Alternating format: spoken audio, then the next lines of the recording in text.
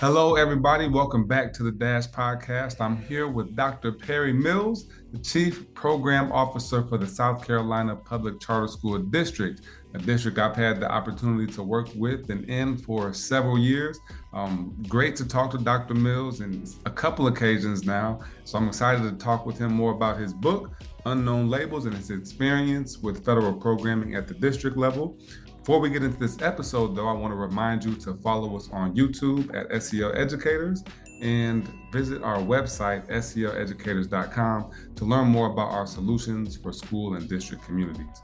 With that, Dr. Mills, how you doing today, sir? I'm well, sir. How are you today? Glad to be here. Likewise. It's, can't stop, won't stop. I could only imagine the summer life of a federal program director. You got so much to get in and go out. What is a federal program director? What do Well, you? the director of federal programs, I had that position a couple of years ago when I was in a different district. Now I have that position under my leadership. But the director of federal programs pretty much takes care of the programs, the Title I, Title II, and Title IV. Also, it gets into things when you start to talk about some of the statewide grants and different identification with schools for as CSI, Comprehensive Support and Improvement, TSI, Target Support Improvement. So you got all these different opportunities for schools to receive funding to help students academically. Pretty much everything is based on helping students academically. Of course, we get into some other title funds where we work directly with preparing educators and administrators to be better educators to help those students perform. Very interesting stuff. If I'm being honest, when I got out of school, I was like, man, what's up with all this policy stuff? What's up with all this? This I don't even know what to call it. All this policy, politics, this kind of stuff. But as I get further in my career, I realize that this is what makes the world go round. This is how we get to, do things that are productive. What was it that made you want to transition? I see you were a principal for a long time, and then you went into federal programming. Did you have the knowledge of the federal programs, I'd assume, at the principal level? And then what made you want to take it up to that district level? Well, as a principal, I was a recipient of some of those funds, which got me into the knowledge of federal programs and certain fundings that the state and federal government provides. And so knowing what I had just at my level at the school, I wanted to get a little bit deeper into how can I also now share this information and share these funds with other schools to support our students. I guess when you think about the oldest and the biggest of these federal programs, it is Title I. And Title I basically supports our students who are underprivileged. Yeah. Yeah. And so one of the equations that we use now is called PIP, pupils in poverty. So we always have a poverty index to find out what school has a certain percentage of students that's in poverty. And so the money that we receive from the state and federal government is then divvied down to those schools based on a ranking order of percentage of poverty. For example, I had at one point 16 schools that I supported.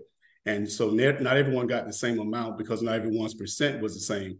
But even once you get the percentage, then you go by the head count of the students. And the students count is based on the 135th day of the year.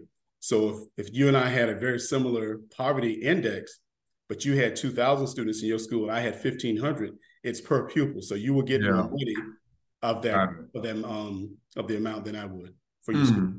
Do you see I was in a school district on the East Coast in very big district, and you have, some school districts that have huge Title I funds, but maybe have, poor facilities. And I know this might be different because it's charter, but a large school district, one of the impoverished areas, run down, beat up school, but they've got some of the federal funding, but then you've got a more prodigious school with affluent communities that have a large PTA that may be able to provide the same funding as Title I. Do you feel like Title I bridges that gap where, a more affluent school community has a PTO? Does Title I, and this is an open question, maybe there's more to it, but does it bridge the gap in your eyes? Well, the Title I fund is primarily for the academic improvement of our students. And so when you mention facilities, we could not use Title I funds for any type of facilities or facility improvement per se. However, when you think about it, the environment that we walk into has to be conducive for learning. And so at many times, when you walk into a dilapidated building or something where it's not conducive to learning, the mindset of that child and or that teacher, and I know you're very involved in social emotional learning, you think Mm-hmm. about how do I learn in an environment that's not conducive? For Yeah. example, I'm sure you've heard of the corridor of shame. I was You getting know, there next. I grew up in that area. I've seen that video. And so there was one time, I think in Dillon County, when they said that the conditions inside that school were so poor that it was warmer for the kids to sit in a gym shower than it was for them to even, be inside the building. So it was just Wow. very poor situation for those kids. So how can you learn in an environment like that? Because you're not comfortable, you're cold. Where can you really think? So the Mm-hmm. Title One funds, we can buy a lot of different programs and get a lot of, pay for a lot of staff with Yeah. expertise to come in and support the kids academically. But at the same time, we have to find other general funds and Mm-hmm. state support in making sure that our buildings are in the right place. But yeah, it's like day and night. I mean, and that's a great point. And I guess going perhaps so, Dr. Bailey and I at PD, a charter school, we went to Georgia and we talked about the corridor of shame, and we spoke about how it was Association for Learning Environments, and the primary attendees were, facilities managers and maintenance folks and school and district leaders. But we kind of went with a different approach of, hey, it's great to have this nice building, but what if you don't have that? And in our situation, we've had temporary and modular buildings, but have still been able to cultivate a really strong community. And I would say, a lot of that is due to some of the different federal programs. In that sense, I guess, and I didn't mean to stick on facilities, but in that sense, outside of facilities, are you able to see how, if these federal programs are bridging the gaps for the corridor shame in other places? Well, corridor shame, particularly not so much. I'm not in that area as much. I don't study it as much, but I have seen it benefit schools that I've served and schools that I've supported at the district level in regards to being able to get those resources that years ago in the past, when no funds were available, those Mm-hmm. resources were also unavailable. But Mm-hmm. also to find the best of the best, because we can pay the salary and benefits of professional staff. We can do professional development. We can bring in consultants, anything and everything. But the thing that we have to also be mindful of and be careful of, that with all the money, and you get this money every year, Mm-hmm. after a while, you're going to be like, do we need any more stuff? Mm, So yeah, it gets to yeah. a point where I even had a school be told one time that you guys are resource rich, but implementation poor. Wow. That hurt, because basically that principal was told you have everything that you need on the shelf or in a box in this building, but Mm-hmm. how you and your staff implement it to help our students out is what's lacking. And so I Yeah. started telling principals what we need to do now is start to have this professional development that is founded, evidence-based in how we move students academically. Put Mm-hmm. your money in people more so than stuff, and we may be Yes. able to move our kids.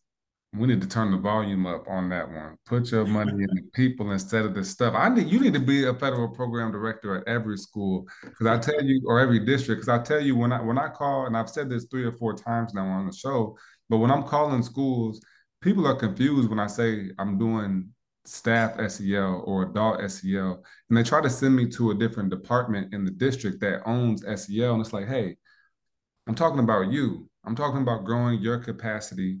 And, I'm starting to use some different language, but I'm starting about growing the people. In your role, you got a very powerful role, Dr. Mills, to be able to, receive these funds and then disperse them to the folks that need them. And your eyes, and I know you have a military background, like what drives you to be in this position, and what, I guess, intrinsic reward do you get to be able to support a district and community at this level?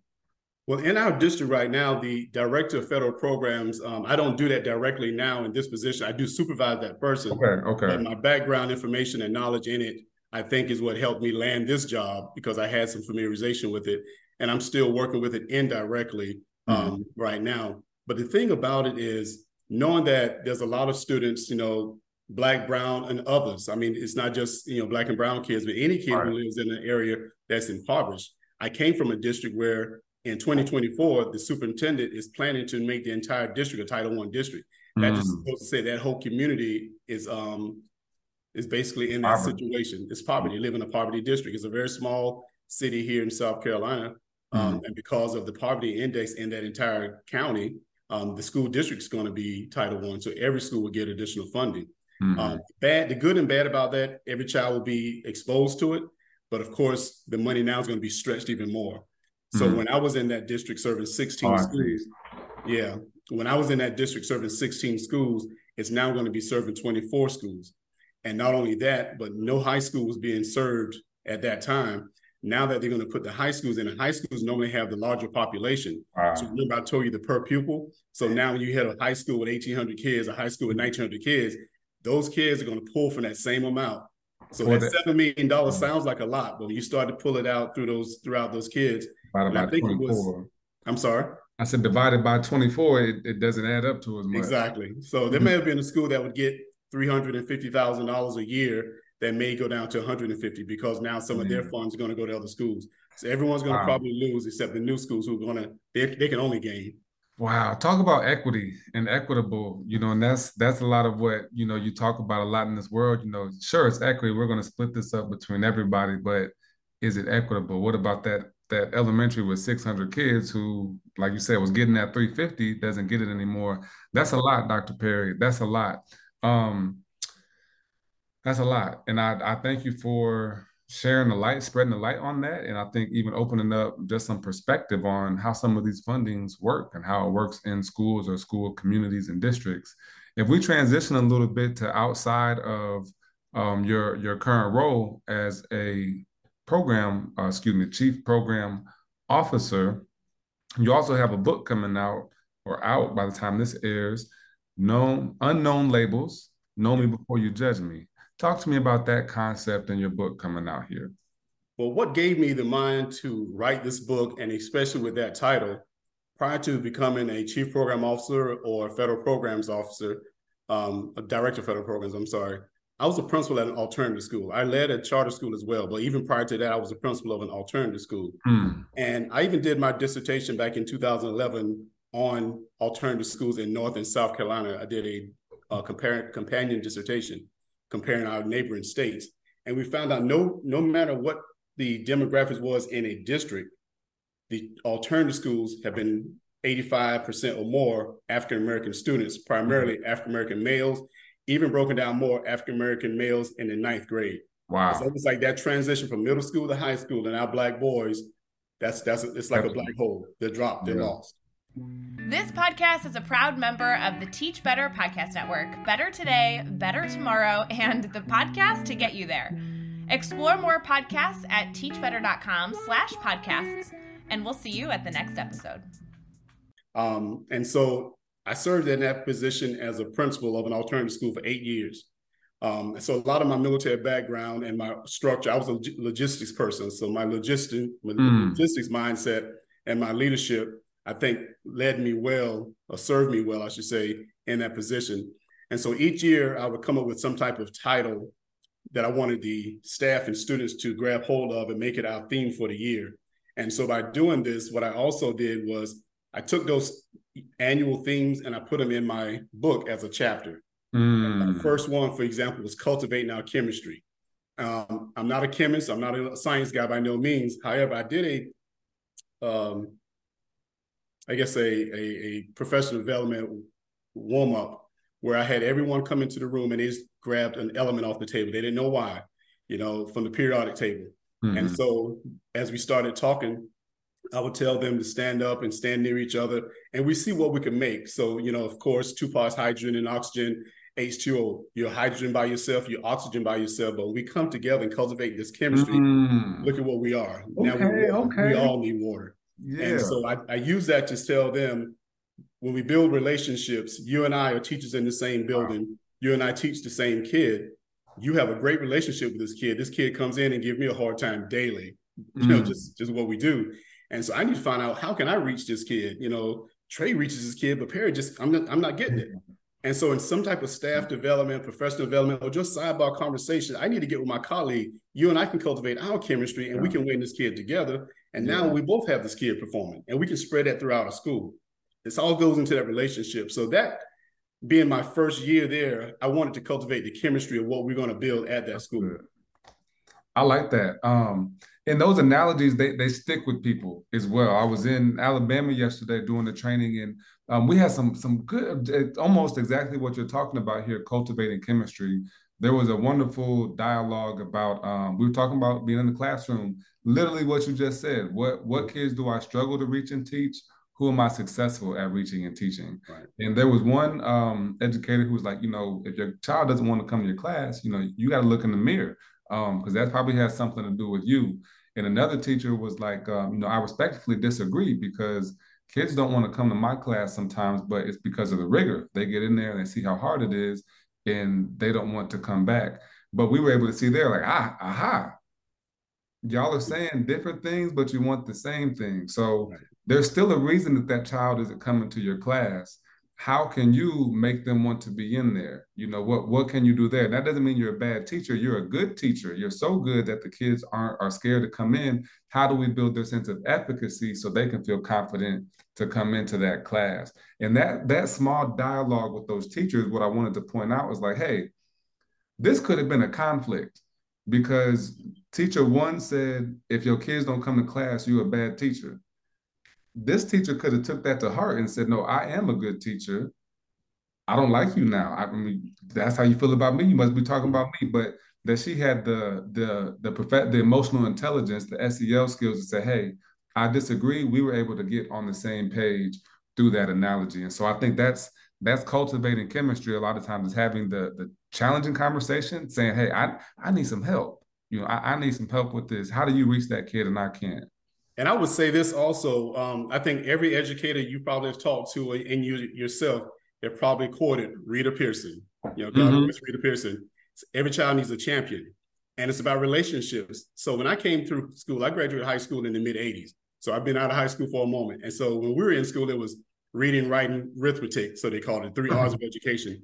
And now, of course, I'm sure you've heard this as well. It's more now rigor, relevance, and relationship. When you mentioned rigor, I thought about it. These kids now, it's not are you smart, it's how are you smart, because we all walk around with a computer in our hand. So we can find everything. There's artificial intelligence. There's so many apps now that I don't want it to cripple our kids, but it's not that they don't know. It's basically finding that information nowadays. Yeah. So without a relationship, and she also said, kids won't learn from somebody they don't like. Mm-hmm. So if I haven't built that relationship with you, no, you don't want to come into my room. But, right. We've seen video with the high five, different special handshakes per child. That's a relationship that teacher has built. And it doesn't have to be just the young kids. It can be the older kids. And a lot of times we think because they're older, it's corny, we don't want it. They want it and need it just as much. Absolutely. And they want the care, Dr. Mills. I'm working with some a summer program. Some kids are in classes, and I'm like, hey, today's the drop deadline. You behind pace, you're getting dropped. Okay. I'm not playing these games with y'all this year. We got to take care of business. But at the same time, there was a student who had wanted this class to take. It's a tough class. They really wanted it. They've been dealing with a few family issues over the last couple of weeks, and I was about to drop them. And they're like, I could do it. And they messaged back and said, I'm not going to get it done. Go ahead and drop me. And that was my chance there to say, hey, I'm supposed to, but I know you want this class. I know you're doing well in this class and you had a hiccup. Go get it. Take care of business. And again, I think that's an area as well where I'm going a little bit all over the place, open me up a little bit. That's an area where, yeah, I could have followed the policy and I don't want her to have a bad grade. So I hope she follows through.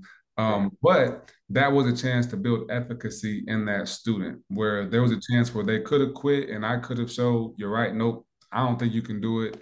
Let's go ahead and cut this off now before we have a failure.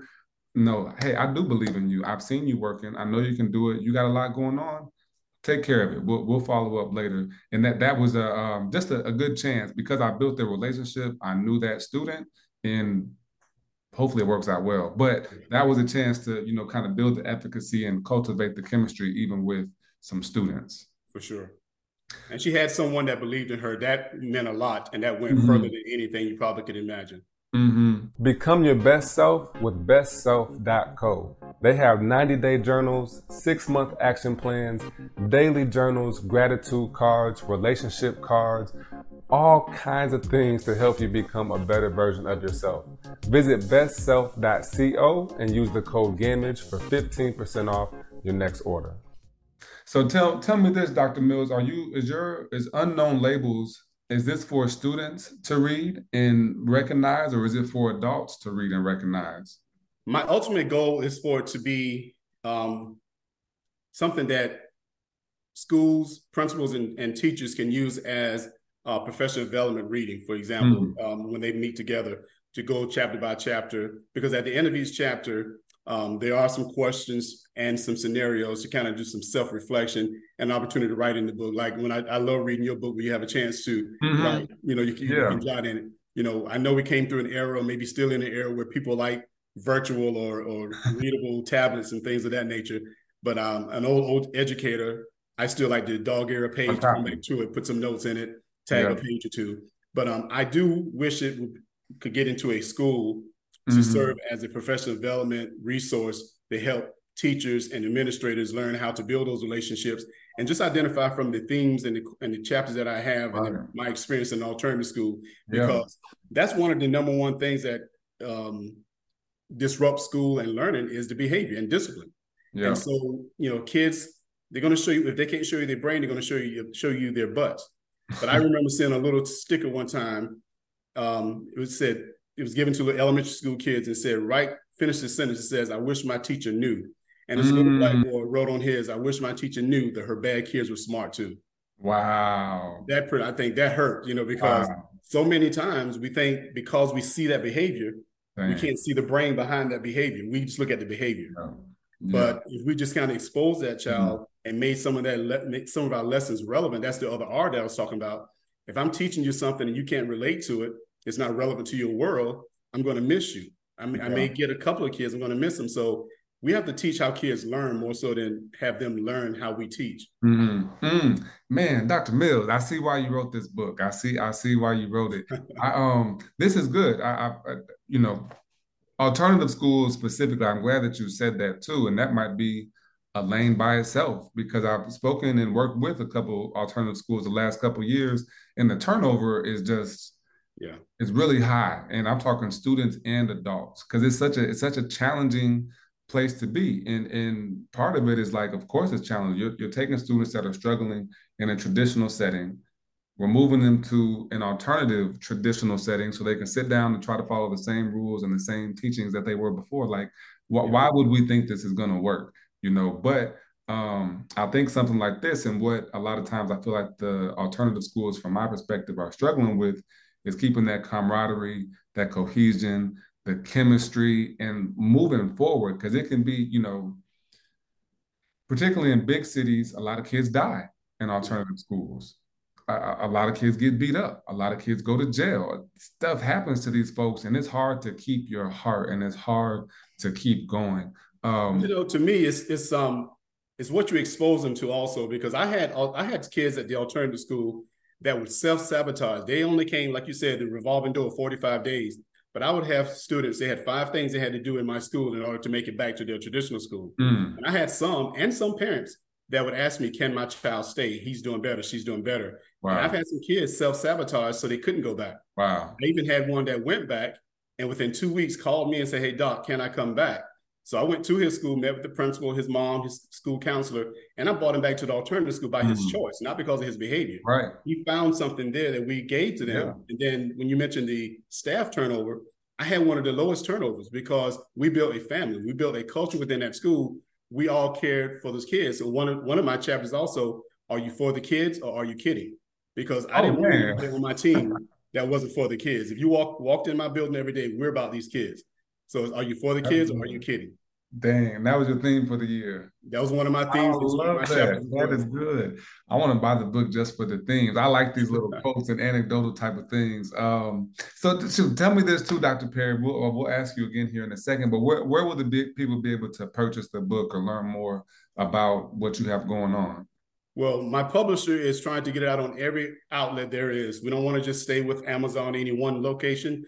She even shared with me, she's a former educator herself, and she told me that she wished when she was going through her education courses that this would have been a required or suggested reading in her college course. And Yeah. so I'm not sure, some of the McGraw-Hill publishers, if I can get it to them, or I just want to be able to get into marketing. I don't have a Yeah. marketing plan just yet, but I do want to make sure that when I get to that point, I can get it to the right places and market as broadly as I possibly can.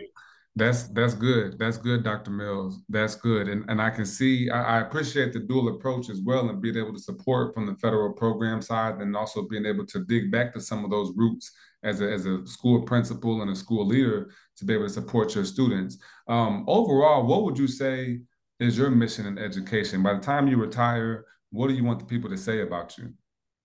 I wanted people to say that he made a difference. He was about the children. He's about trying to show them that they had a voice, had a worth.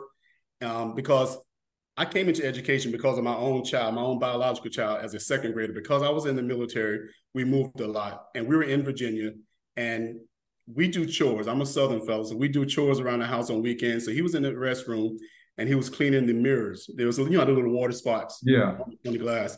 And so when he took one of the little brown paper towels to clean the mirror, the custodian saw him doing that and accused him of defacing the room, took him to the administrator, the assistant principal, and his punishment was to go around with the custodian to clean all windows in bathrooms. So my child is out of the classroom cleaning windows for something that we don't even know the full story. So when I got word of it, I went in and I asked him, I said, did you all ask why my son was doing this? And they said, well, no, the custodian said. I said, please call my son to the office. And I told him, I said, please ask him why. And he explained just what I said. At home, mom and dad have us clean the mirrors in the bathroom with the spots. I was cleaning the mirror. So for him to be doing something that he thought was a good thing and positive, he was being punished for that. And I said, you will not ruin my child's educational experience at this age for him being in school doing something good and you turn it to his bad. And my son led me into education based on that situation. And because I wanted to be the voice for my child, because a lot of parents either can't or don't go and volunteer and be a part of the PTO and hear what's going on. Whatever happens to their child happens to their child. And even as a principal, I would always tell them, don't sit here and take everything that I say. Let's do things together. I remember, and I'm sorry, I want to go off just a little bit. Please go. One of my consequences to a young man, and it's kind of tied to my military, he decided one day he wanted to take my American flag after it was brought down, lowered that day, and it was stored. He took the American flag, stuck it in his book bag because he wanted to do something with it as a joke the following day at school. Of course, my camera saw who did it. And so I'm not going to suspend you, to send you home. So his consequence between me, him, and his mom, I said, well, this is what he's going to do. I'm going to teach him how to raise and lower the flag. I'm going to teach him how to fold it without showing red. And that's going to be his consequence for the next couple of weeks. So, Mom, I need you to get him early enough to school to raise the flag, and he will be lowering it at the end of the day. And so, but I still had him in the building getting his education. Yeah. He and his mom both told me they really appreciate that. They did not only learn the consequence for their experience, but they learned a little bit about the flag as well. Yeah, that's an amazing. This is education. This is what it should be like. We've got behavior matrix, we've got things, and these are necessary, protocols and policies. But when you know your kids, you can do stuff like that. Correct. You know what I'm saying? You don't have to be zero tolerance. You don't got, if home was the answer, and I'm not speaking about parents. Parents might be busy and got their own things going on, but if home was the answer, there wouldn't be these issues at school. So like you said, let's work together with everybody. Being here in South Carolina, we got some grandparents like, hey, I done taught my boys everything I can. Yeah. You got it. You know what I'm saying? And but even still, we can keep that grandparent or parent in the loop, and we can support that kid in a way that can be appreciated on both ends of the spectrum. Correct.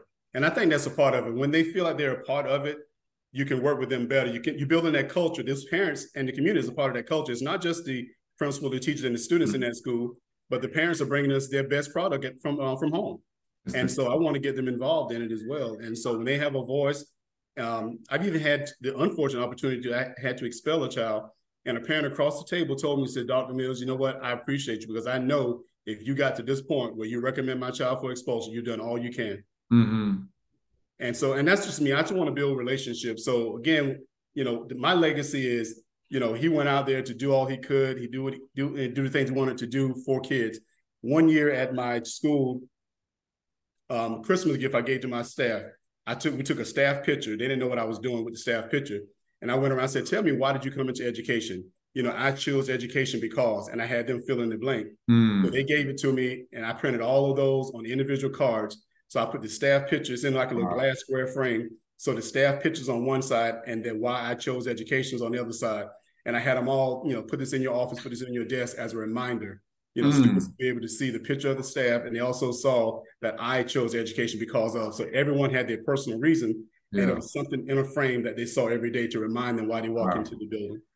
Dr. Mills, we might have to get you out the district level back into the class. I don't know what your schedule's looking like, but I feel like you've got some words that folks need to hear and getting folks geared up. So maybe y'all need to do a district tour before the year starts and check in on everybody's in service with a quick 30-minute motivator for them. So Dr. Mills, this is good. I've had a pleasure speaking with you a couple times, and this is a great opportunity to expand and hear more about your knowledge, your experience, your innovative and creative approach to supporting kids across South Carolina and the other areas where you look.